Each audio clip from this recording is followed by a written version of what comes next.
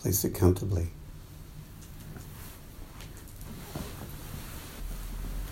Tonight's talk takes its title from a koan, which is in the Gateless Barrier, the Mumon koan, which is called Stepping Forward from the Top of a 100-Foot Pole. And the body of the koan says something along the lines, "You who sit on the top of a 100-foot pole, take a step forward and show your body in the 10 directions." But let's look at this koan a little bit more. The metaphor of going up a pole and climbing up step by step is kind of a metaphor for step-by-step practice. You learn to do meditation, and you do it over years, and you learn to sit better, and you learn to steady your mind and settle your mind, and you start to develop some insight and clarity. And it's all a progression, so you go up the steps of the ladder. And then, so what this Zen teacher is doing is challenging people who maybe have practiced for a while, and they think they're enlightened, sitting on top of the 100-foot pole, with a sort of spacious view over everything. That's not enough. And because it's not enough, because we never really use the word enlightenment, but if I use that word and how it's often used in common currency, you would think it's a destination that people get to. He's enlightened, she's enlightened. But it's never a destination you get to. It's a journey, right? So it's just one foot after the other. It's a journey. The idea that you reach some destination and that's it, it's just not in the nature of life or of experience.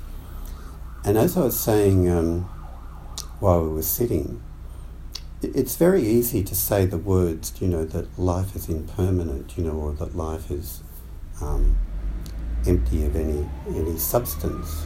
But it's a bit more confronting when you recognise that that's you, isn't it? Right? It's not just the objective world out there. Like everyone in this room, we're just impermanence. We're just a river of impermanence. We're just a river of energy. We can understand that physically with our blood, and water and food going in and out and air going in and out. And we all know from our biology lessons that all of our cells change every 7 years, But we still, at some level, cling to some idea, I know I'm not my body, and that changes all the time, but there's a self in there somewhere, or it's consciousness, or it's an observer, or whatever. But Zen practice is saying to you that there's nothing in there that's permanent. There's nothing that you can say is you, which is fixed. Right? It's a confronting thought, really, in a way, isn't it? Until you befriend it. And also, too, is that we're just insubstantial. We are a form. We're definitely a form, this body, this person, but it's all empty. Even quantum physics will tell us that who I am and what you are is just electric impulses whirring away in space. We're nothingness. And yet we take on this form. It's not just the world out there. Just reflect on it a minute. It's you and me, right? It's our experience right now when we sit and walk or go shopping.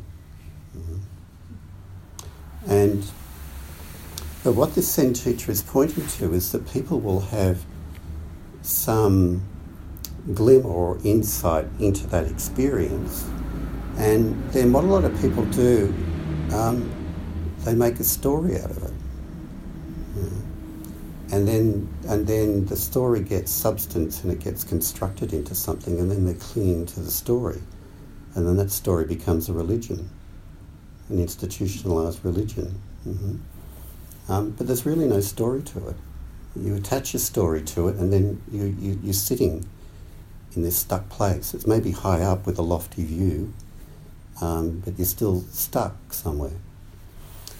There's also remember very vividly the words of Katagiri Roshi, who was one of the pioneer Japanese Zen teachers who went to America.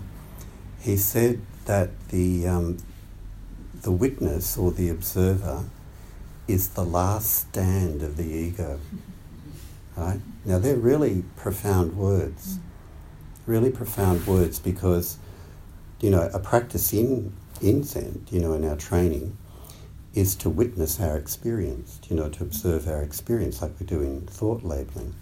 But then people get this idea that I'm the observer. There's no one observing. There's witnessing, but there's no witness. There's observing, but there's no observer. Mm-hmm. But people have this impression that their consciousness is actually them, and it looks out on the world and it observes the world going by. And yes, that world is all impermanent, right? But that observer is impermanent too. When the Zen teachers say over and over again, there is nothing to cling to, they really, really mean it. Thoroughly. Thoroughly. And so what this koan is pointing to is don't get attached to experiences. Don't get fixated on some clarity or illumination or insight in your practice that's developed over time, because that too is empty. And that too is impermanent. And instead, what he's saying, and take a step from the top of that 100-foot pole and show yourself in the 10 directions as the actual wording of it. It's like throw yourself into life completely. Right? So you don't even know that you're practicing Zen. Right? That you just throw yourself into this every precious moment there is, 100%. Whether it's going shopping, whether it's chopping vegetables, whether it's going sailing, playing music, whatever it is, just sitting, just throw yourself into it 100% and burn yourself up 100%. Then there isn't some witness back there thinking that it's observing all of it, which is some kind of permanent fixture. It's not the nature of it. Mm-hmm. So all of these koans are all they're there as the folklore of Zen to remind us not to get complacent and stuck wherever we are, because that is simply not the nature of reality.